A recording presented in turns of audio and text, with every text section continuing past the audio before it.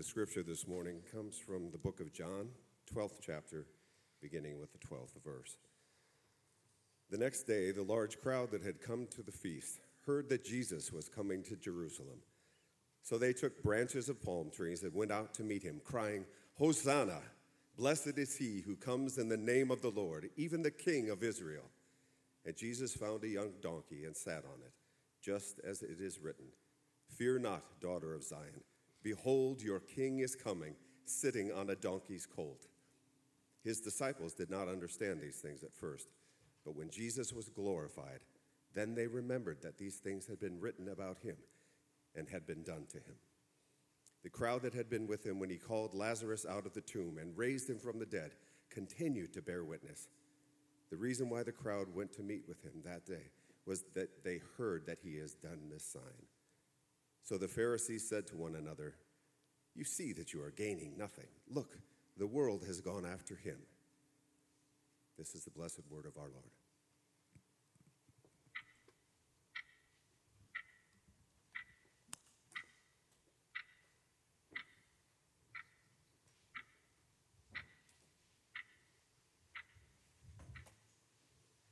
You can be seated. Lord Jesus, I am so full. I am so full. Thank you, Jesus, for the blood applied. Thank you, Jesus, because you have saved my life, brought me from the darkness into glorious light. And Lord Jesus, my Savior, my friend, my Redeemer, my very life. Today we get to embark on a journey through the last and what I am convinced was the longest week of your life.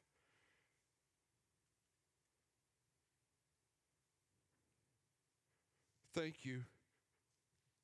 Thank you for the word which from your great friend John preserves for us vivid details of that week between Palm Sunday and Easter Sunday. Conversations, calls, invitations, teachings, a meal. Lord Jesus, thank you that we are privileged. And John recorded such detail so as to take us 3 months to cover this last week of your life.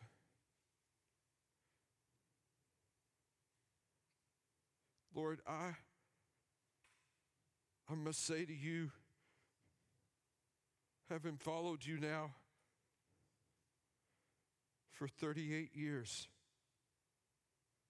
that just reading this section birthed a love in me for you.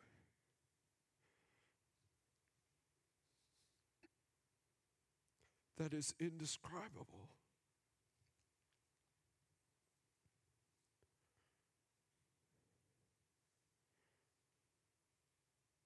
No one has ever cared for me like you.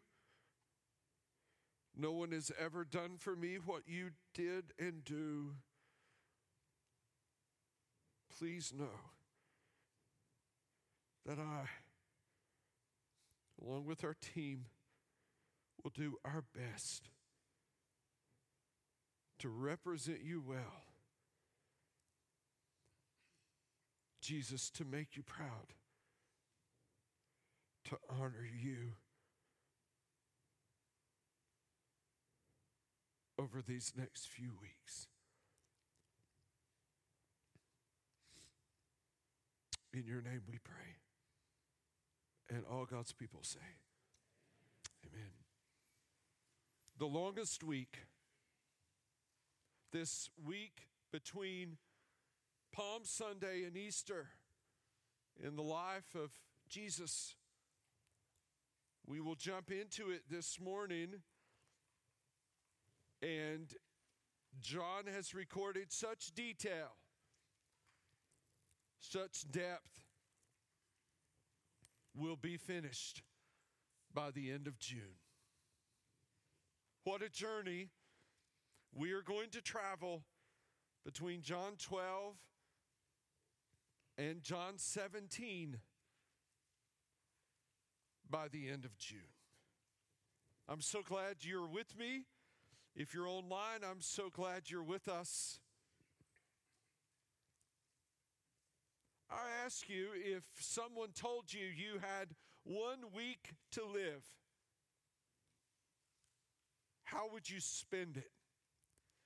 If you, as you look at these clocks ticking on the wall back here, knew that these would rotate in full only 7 more times, and on the 7th, your life would be over, how would you spend those 7 days?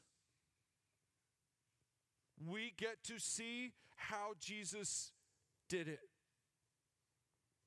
We get to see how he spent those days, and we get to hear it from his beloved friend, John. John.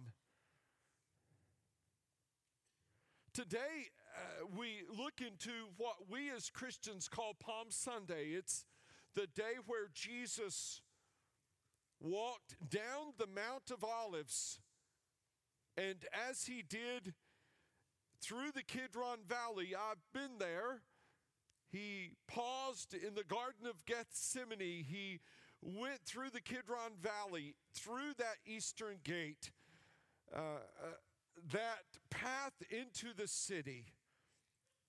And we see a crowd respond to him.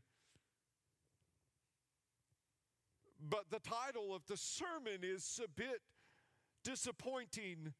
Missing Jesus. Missing Jesus. I want to say something to you who are in the room and to you who are watching by YouTube or watching by Facebook or will later. It is entirely possible to be doctrinally knowledgeable, to be theologically astute, to be morally upright, and miss Jesus. It is possible to attend church all your life, to go to every service and engage in all sorts of religious activity and miss Jesus. And this morning we discover some people who are caught up in a remarkable display of adoration, but they missed Jesus. Why? How?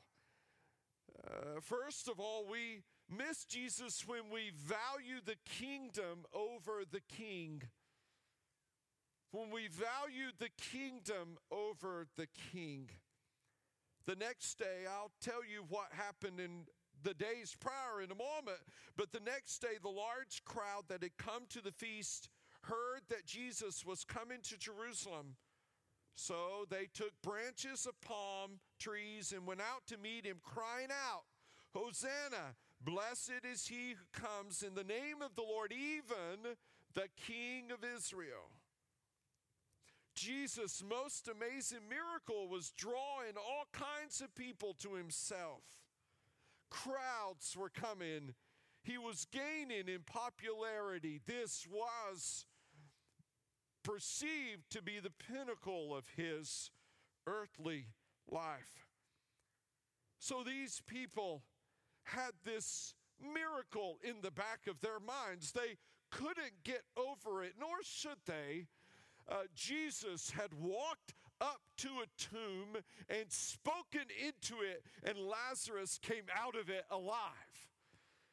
That was a remarkable day. And they took his grave clothes off and unbound him, and he lived again. So the people, celebrating that, anticipating this feast of Passover, these people took palm branches and laid them down in front of Jesus as he walked. And they cried out certain words. The palm branches were signs of victory in that day. That's what they meant. The word they cried out was Hosanna. That word simply means save us. Save us. What we now know and what John knew when he wrote this gospel was that they wanted to be saved from others when they needed to be saved from themselves. They wanted to be saved from the Roman government who was crushing in on them when in fact their number one enemy was staring them back in the eyes. They even declared, "Blessed is he who comes in the name of the Lord, even the King of Israel." So Jesus has a choice here, doesn't he? He can go find a stallion, find this war horse, get on that war horse and rally the troops, get people excited, march into Jerusalem when the city will be bustling with people because of Passover, get a following and overthrow Rome. That's his choice. He could do that. But what does he do? He sends for a donkey. Donkeys aren't regal. They're little. They don't stand tall. They're quite short. They don't exude strength. They appear to be weak. Why would Jesus, in the face of this remarkable opportunity to ascend to great power, to rise in the people's eyes and overthrow this oppressive Roman rule of this little slice of land called Israel, why, rather than get on a war horse, climb on a donkey? Well, John tells us. You see, it's easy to think that the New Testament was written in chronological order as it appears here, but it's organized by genres. The first 4 books are the Gospels. The book of Acts is history. Romans, and thereon to the book of Revelation are letters from leaders of the early church. And the book of Revelation is apocalyptic, it's future-oriented. The Gospel of John was written after all of Paul's letters. Paul most likely isn't alive when John writes. He's old, maybe in his 80s. John was Jesus' best friend. He and Jesus were tight. Lest you lose sight of the fact that our Lord was a man like you and I, a person like you and I. He had friends. He had good friends. He had distant relationships with folks. And John and Jesus were tight. John writes this about his friend who is also his Lord. And he writes it 50 years hence, scholars believe, looking back and reflecting. And John, when he does, understands something now that when he was in that crowd didn't get. He sees something now that then he didn't. And he realizes that when Jesus sent to find the donkey and when he climbed on it and he rode into Jerusalem, that there was a passage in Zechariah that Jesus was fulfilling, 9:9. Rejoice greatly, O daughter of Zion. Zechariah writes, "Shout aloud, O daughter of Jerusalem. Behold, your king is coming to you, righteous and having salvation is he, humble and mounted on a" what, class? On a donkey. On a colt, the foal of a donkey. It's not even full grown, is it? It's a childish donkey. Ignorant donkey.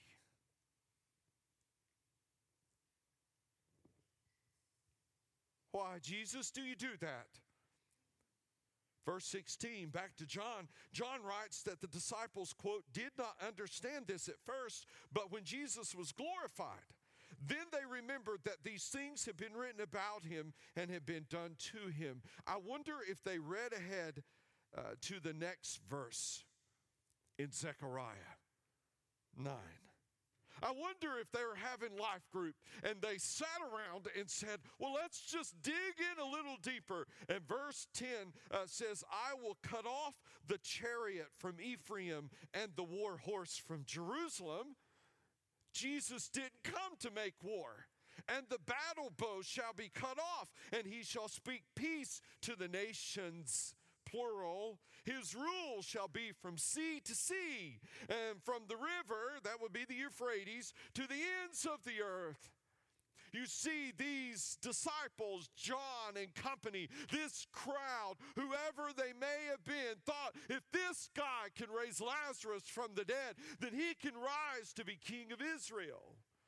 And when he does, Rome will flee, and our little stretch of land right here, all will be well. We want him to be the king of our little kingdom. All will be well. But according to verse 10 of Zechariah 9, he's going to cut the battle bow. He's going to do away with the war horse, and he's going to speak peace to the nations, plural, not just to Israel. "And his rule shall be from sea to sea." His rule will be all over the earth and from the river to the ends of the earth. They wanted war, Jesus peace. They wanted local rule, Jesus global rule. They wanted a war horse, Jesus a young donkey. They missed him, didn't they? They missed him. They missed him. We miss Jesus when we value the kingdom over the king. Some of you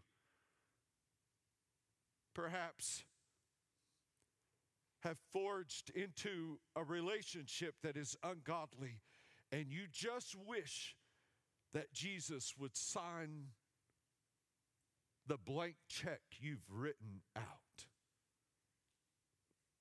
Some of you perhaps are engaged in business practices that aren't quite legal or unethical, and you hope that when you make the deal, Jesus somewhere can't see. We miss Jesus when we value the kingdom over the king. But secondly, we miss Jesus when we value the sign over the Savior.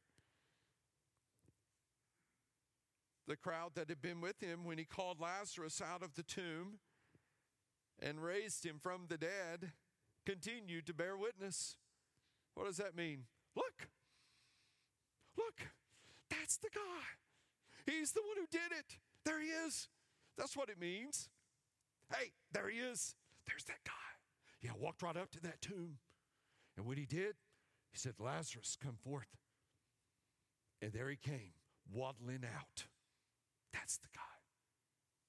Crowds gather in to see. That's the guy. That's the guy. Ambulance chasers, right? That's who they are. Let me go see. Let me go see what's going on. I just want to see what's going on. And so the crowd gathers and it grows as word spreads. Hits Twitter. Facebook blows up.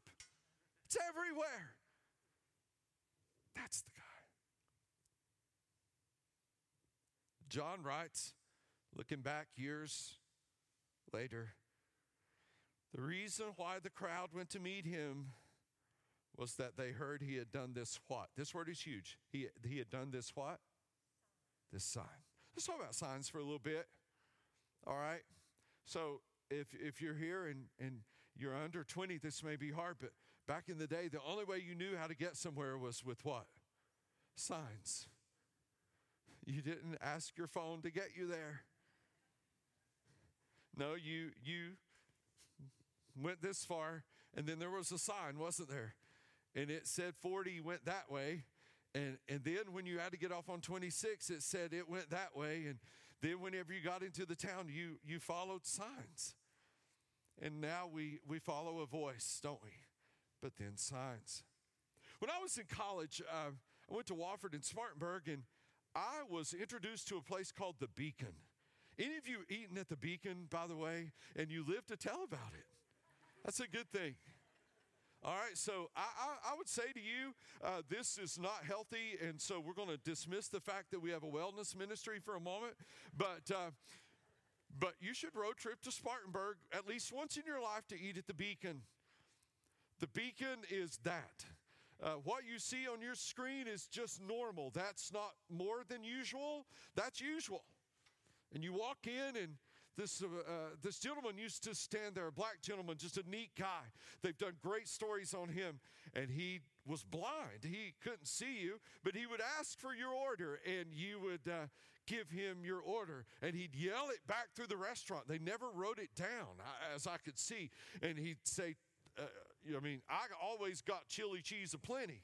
And so I'd say chili cheese aplenty, and he'd yell chili cheese aplenty, and you move on back through. It's one of those restaurants, the only one I've ever seen, where the grease runs so much they throw sawdust down in the floor. And I'm not lying. Yeah, if you've been there, just kind of glance over the counter. There's sawdust everywhere to keep them from tripping. That's when you know it's good. All right? And so we would go there to eat, just occasionally, right? Just occasionally. I saw something in The Beacon once, and it was a picture of a sign that was in California. And that sign in California, somehow the people on The Beacon knew somebody in California willing to put up a sign that said 2,000 plus whatever miles to The Beacon. Do you know what? I've done a lot of crazy things in my life, but I've never eaten a sign. No, I've never looked at a restaurant that I think would appear to be good and think, wow, what a nice sign. No, the sign just tells me what's coming next, doesn't it? That's all a sign does.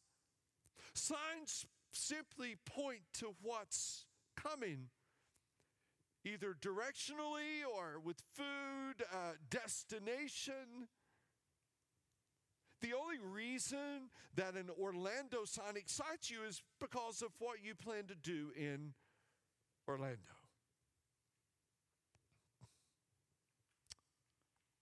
What they didn't know was that Lazarus' resurrection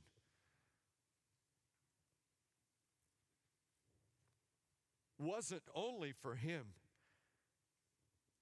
Jesus had a different resurrection in mind, didn't he? He had another one. And Lazarus resurrected. You say, how do you know? Well, so glad you asked. Let's jump into the story for a moment. You see, Jesus showed up in Bethany, which is just on the other side of the Mount of Olives, 4 days late. The Gospels record that.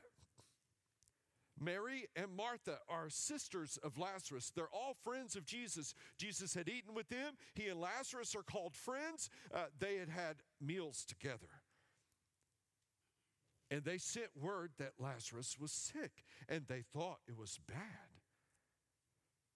John 11:4 says, but when Jesus heard it, he said, this illness does not lead to death. So Jesus knows that Lazarus is sick, but not enough to kill him. It's not enough to kill him. It's not going to kill him. Or will it?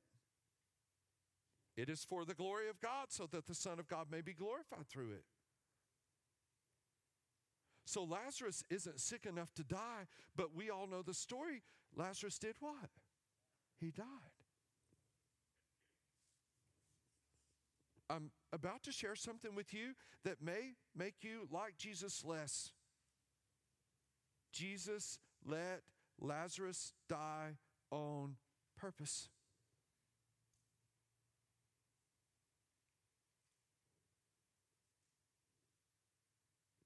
Wow. He did. Lazarus should not have died according to Jesus because his illness did not merit death. He died so that Jesus would be glorified.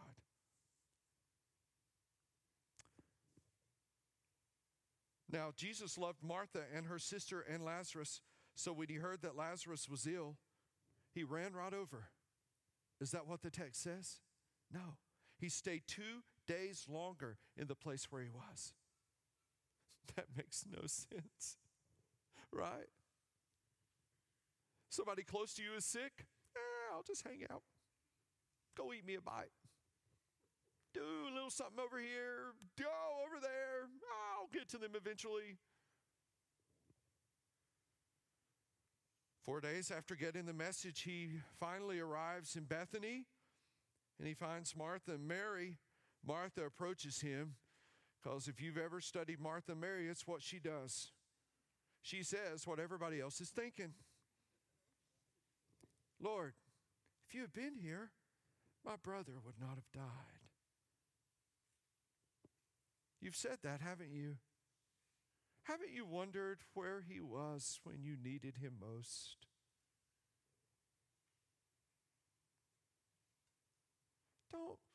Don't hide behind potentially self-righteous attitude that doubt has never crept into your mind.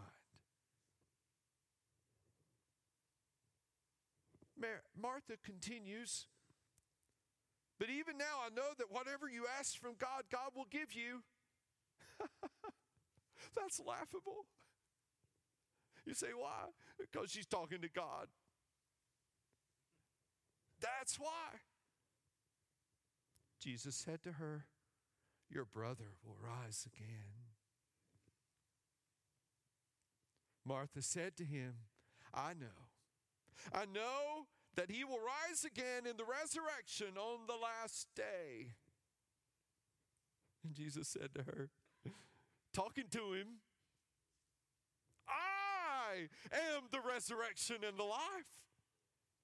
You don't have to wait until the last day to meet the resurrection and the life. The resurrection and the life have showed up in Bethany, standing in front of you, Martha.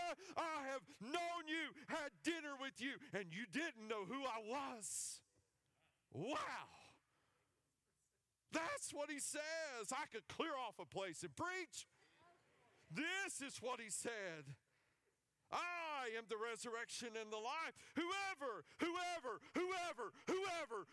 that's if you're watching on Facebook, if you're watching on YouTube, if you're sitting in this place, I don't care how religious you are. I don't care how much you have it all together. I don't care if your life is a total mess. Jesus said, whoever believes in me, though he die, yet shall he live. Amen, church? We will live again. One of these days we'll rise up out of this place and live again. But I have news for you. I'm not waiting until the resurrection to live again. When I was a 15-year-old boy, unbeknownst to me, I was dying and going to hell. But on a Tuesday night, God in his grace reached down to me, made me aware of that, and I've been living ever since. Ever since I've been living, I've been enjoying him. I've been less than perfect. Oh, so much less than perfect. Ask Wendy. That's the truth. But wow, I've been living ever since. Whoever believes in me, though he die, yet shall he live. And everyone who lives and believes in me shall never die. Do you believe this? That's what Jesus asked. This is the last week of his life.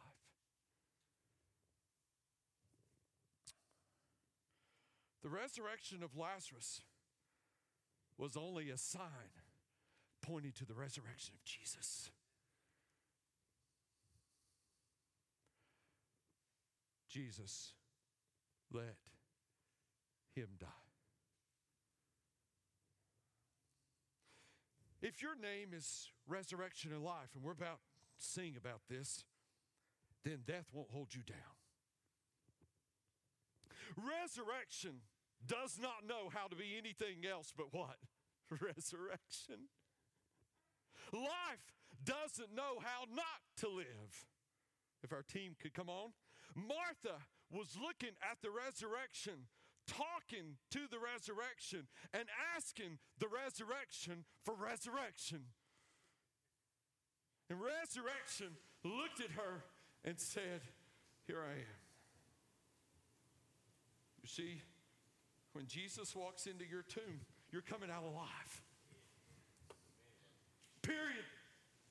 You say, well, what may be in my tomb? Addiction. You're coming out alive.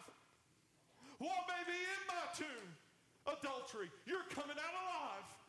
What may be in my tomb? Abuse. You're coming out alive. When he walks into your tomb, when life comes in, life takes over, whatever it may be. When Jesus walks into your tomb, I promise you, you'll come out alive. I promise you, you'll come out different than when he came in. I promise you that he will be to you and in you and through you everything you've ever needed and wanted. So what does that mean for some of you?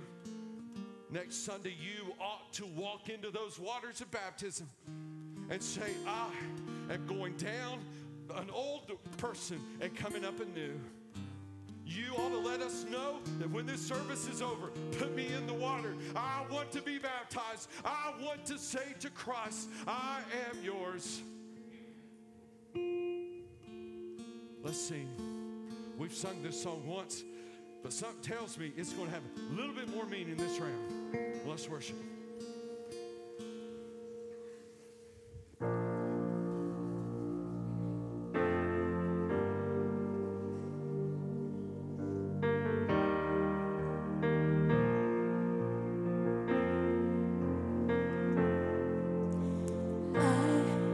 Wasn't rich, I remember who I was. I was lost, I was blind, I was running out of time. Sin separated, the breach was far too wide. But from the far side of the chasm, you held me in your sight. So you made a way. Cross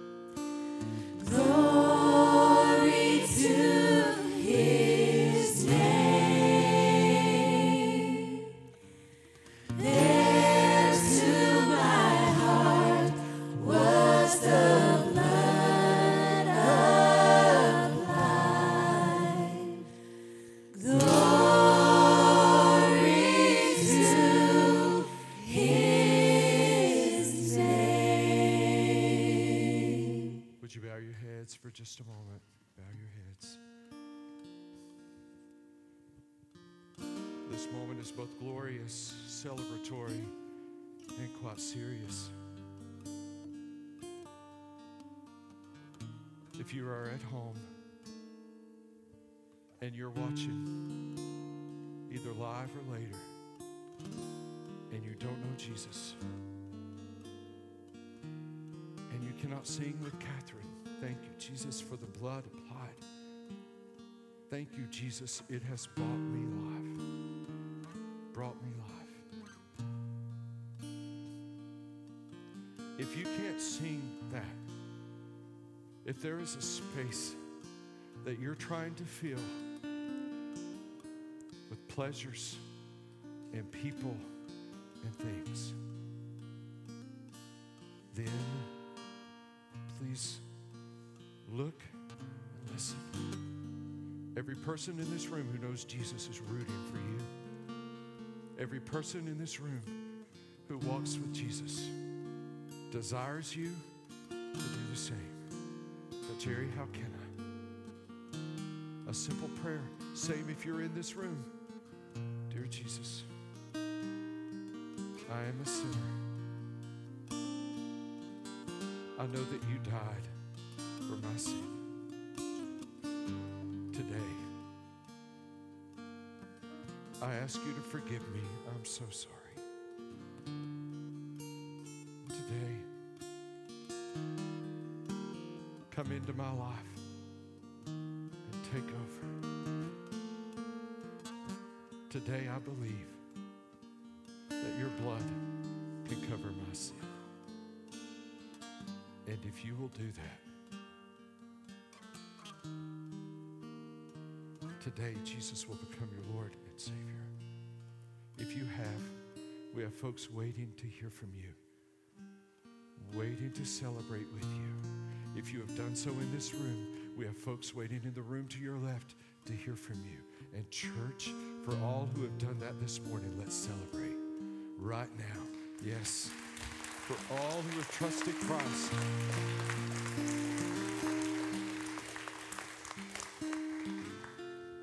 Aren't you excited about this series? Wow. We get to journey with him. Good Friday, we'll do the same. Next Sunday, we'll do it again. On Easter Sunday, and this series will continue all as we go. Where's Adrian? There you are.